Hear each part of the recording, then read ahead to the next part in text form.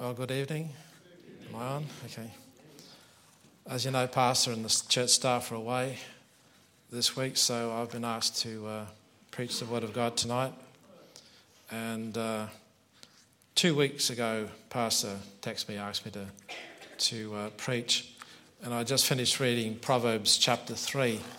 So I'll just give the title of this evening's message is Pride versus Humility. And we'll start with Proverbs chapter 3.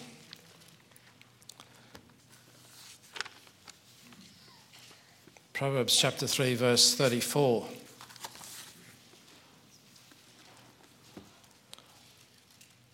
Surely he scorneth the scorners, but he giveth grace unto the lowly. So here, scorning means to deride at something or mock at it. And if we turn to the Epistle of James, this is quoted in the New Testament. First in the Epistle of James.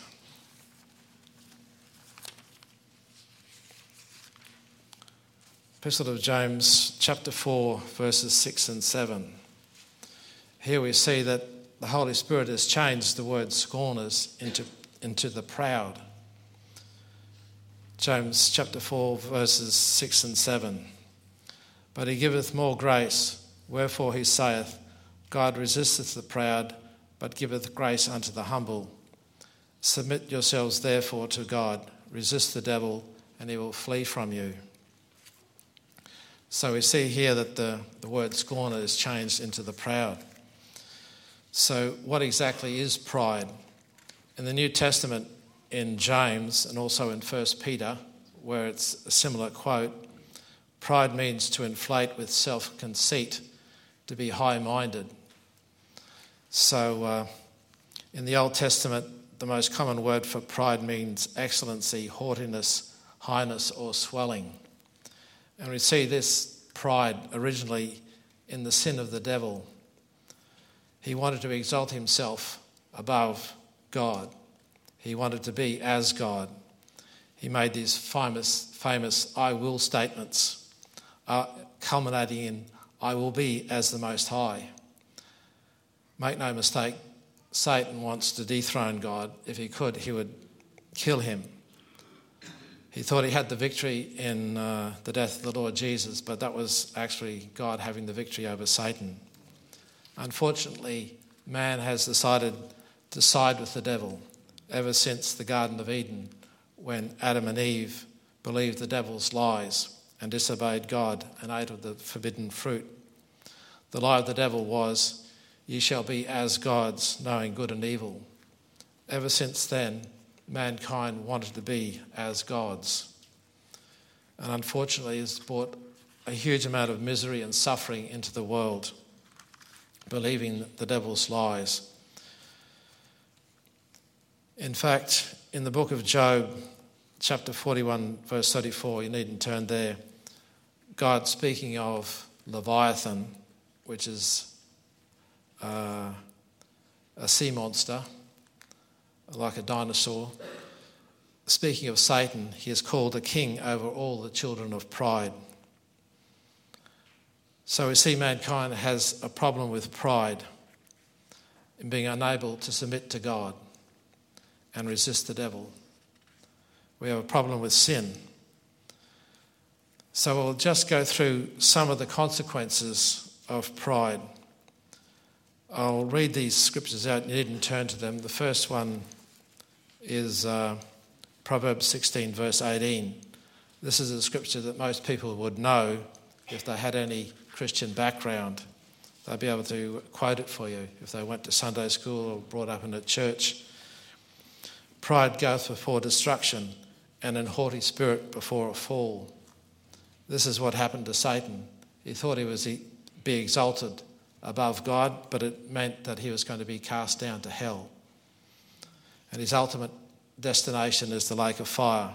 And everybody who sides with Satan will end up there as well. Pride is a sin in God's eyes.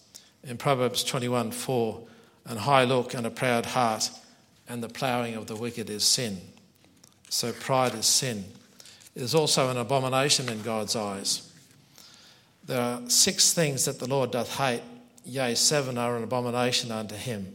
The first on the list is a proud look that comes from a proud, arrogant heart. Pride also leads to contention. In Proverbs 13:10 it says, only by pride cometh contention, but with the well-advised is wisdom. If you've got strife and contention in your life with somebody, probably somebody's got pride in their hearts. And also it says in James, verse 6, that God resisteth the proud, but giveth grace to the humble. So if you're proud, you'll find that God is resisting you. And more than that, you forfeit his grace. It also says in James chapter 4, verse 7, that you'll be unable to submit to God and resist the devil. Because God says in James chapter 4, verse 7, submit yourselves therefore to God, resist the devil, and he will flee from you. So unless you're humbling yourself, you won't be able to submit to God. You won't be able to resist the devil. Pride is also called worldly. In 1 John chapter 2, verse 16, the pride of life is not of the Father, but is of the world. The full scripture is, for all that is in the world, the lust of the flesh and the lust of the eyes and the pride of life is not of the Father, but is of the world. Showing pride in anything that you have is worldly and is not of the Father. Also in Revelation chapter 3, verse 17, the spiritual pride of Laodicea, they thought they were rich in goods and everything that they could possibly want. But in God's eyes, they were wretched, miserable, poor, blind and naked. It's hard to think that this was a Christian church full of wretched and miserable, poor and blind and naked people before God. So we see the consequences of pride. All these things come upon people because of their pride in associating with the devil in his rebellion against God. So what are we to do with pride when we find it in our heart? In 1 Peter chapter 5, if you'd like to turn to there, 1 Peter chapter 5, verse 6 and 7. This is another quotation of the first scripture that we had from Proverbs chapter 3. 1 Peter 5, verse 5 and 6. In the last part of verse 5 it says, yea, all of you be subject one to another, and be clothed with humility, for God resisteth the proud, and giveth grace to the humble. Humble yourselves therefore under the mighty hand of God, that he may exalt you in due time. The surest way to be exalted in the kingdom of God is to humble yourself. Don't wait for God to humble you, and don't ask God to humble you. I remember some years ago in the Bible Institute lecture,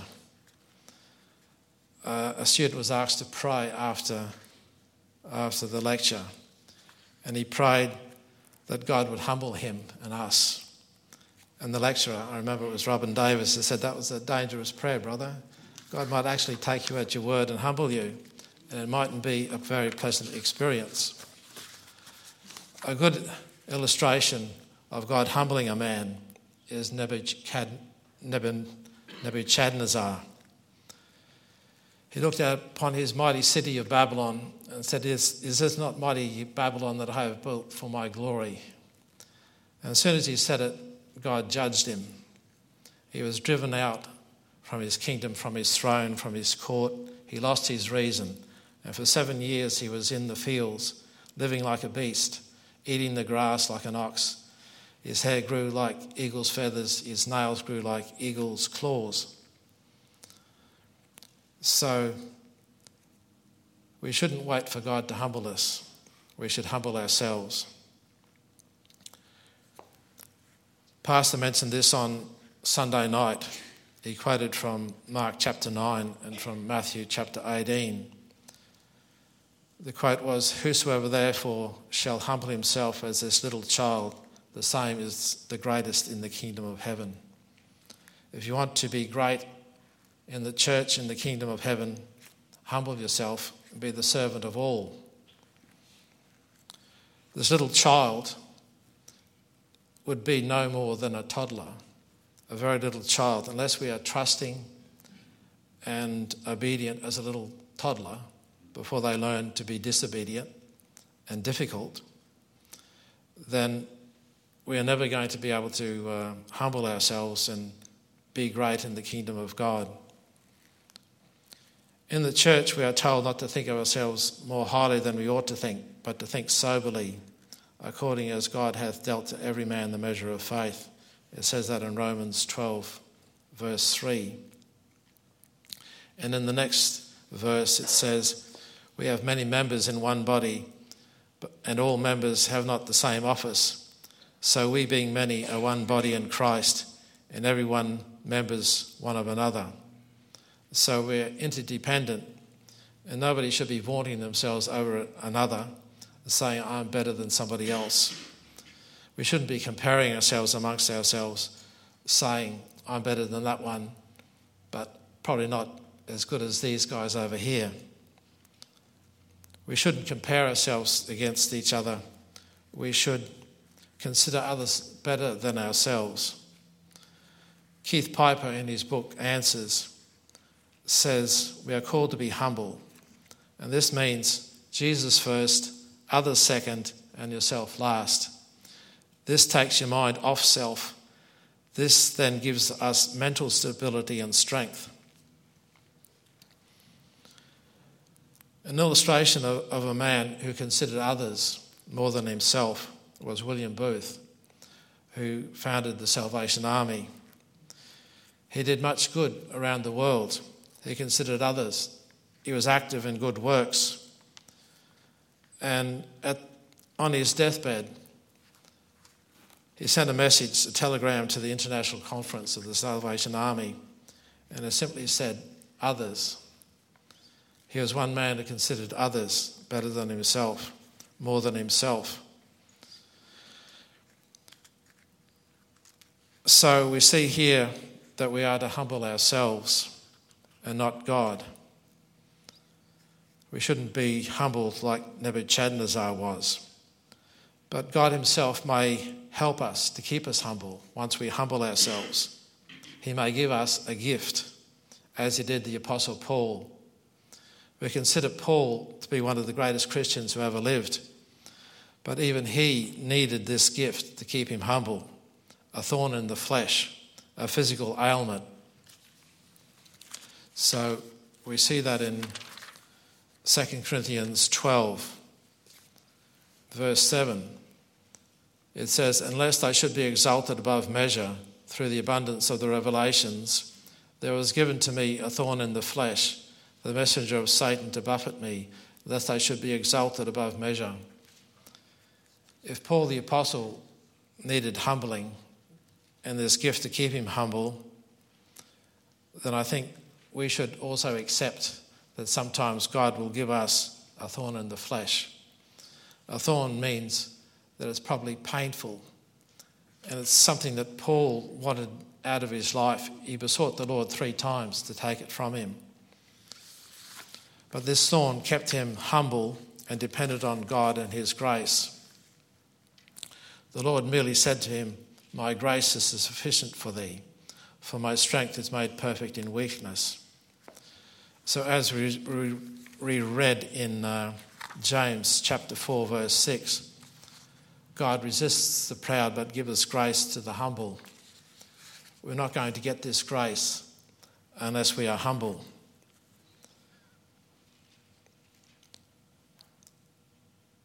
I remember a pastor saying about his mother, Trish Lloyd, that she thanked God for her cancer. So often God's saints grow spiritually under extremely difficult and trying circumstances. And we should accept some of these things and not try to complain about them or be bitter about it. We should accept sometimes the things that God allows us in our lives. So we've seen the consequences of pride and that we are to humble ourselves to be free of it and to submit to God. But there is a false humility which the Bible speaks about.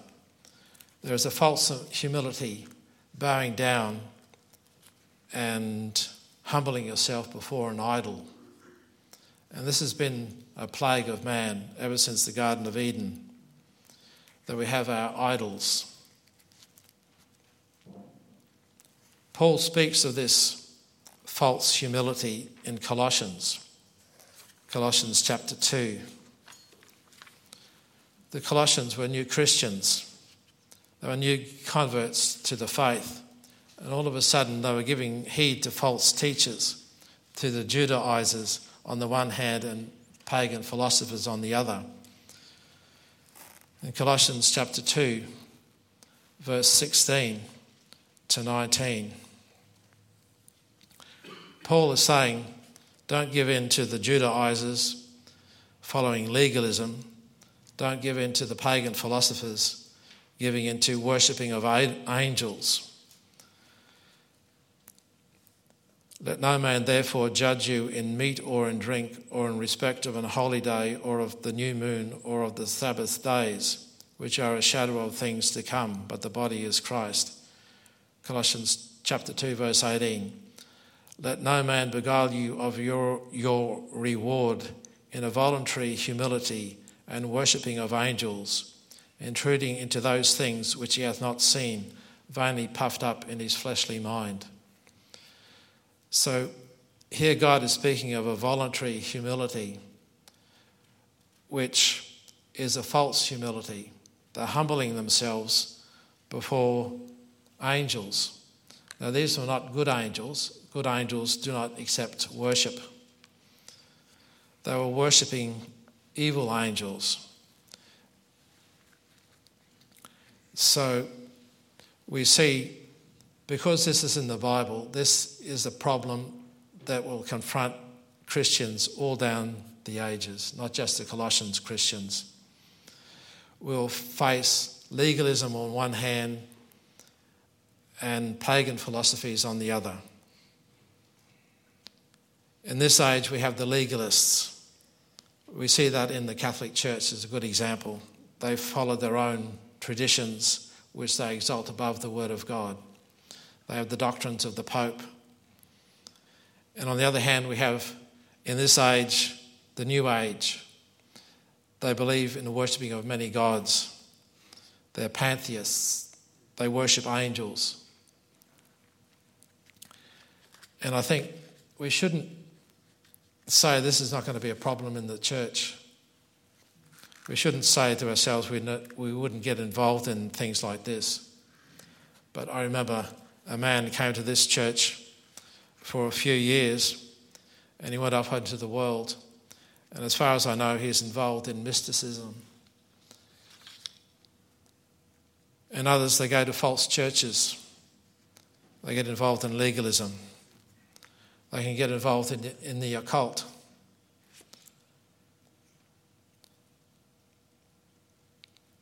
And you might say, well, I'm not involved in any of that, legalism or the New Age or the occult. But in God's eyes, covetousness is idolatry. In Colossians chapter 3, verse 5, it says, covetousness, which is idolatry. It mentions covetousness is something that we need to mortify. In Colossians chapter 3, verse 5, mortify therefore your members which are upon the earth, fornication, uncleanness, inordinate affection, evil concupiscence, and covetousness, which is idolatry. In Matthew chapter 6, verse 24, the Lord Jesus says, you cannot serve God and mammon. Mammon is an Aramaic word which means money or possessions. So just because you don't worship an idol doesn't mean that you are not an idolater if you are covetous.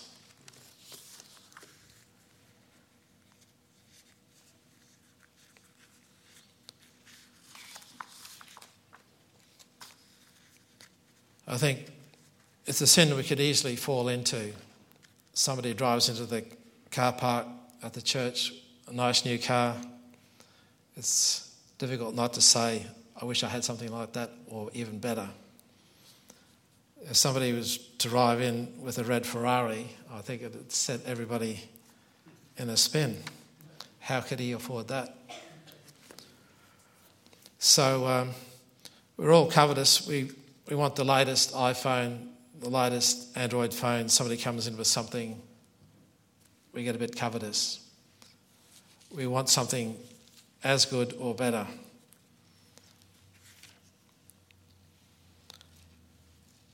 So how are we to deal with this covetousness, this idolatry, this false humility?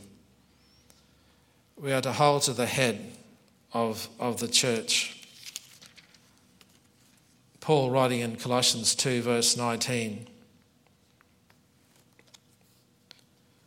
we shouldn't be puffed up in our fleshly minds, he says in the previous verse. We should, and not holding the head, from which all the body by joints and bands, having nourishment ministered and knit together, increases with an increase of God. So we should hold to the head of the church, even Christ. And in Colossians chapter 3, verse 1 and 2, it says, if you then be risen with Christ, seek those things which are above, where Christ sitteth on the right hand of God. Set your affection on things above, not on things on the earth. Money and possessions are the things of this earth. The love of the things of this earth is worldly, it's not godly. It doesn't mean that we don't need money, we don't need possessions, but we shouldn't set our affections on them. We shouldn't idolize them. We shouldn't be covetous. As we said before, in Colossians 3 verse 5, we should mortify these things. We should mortify this covetousness, which is idolatry.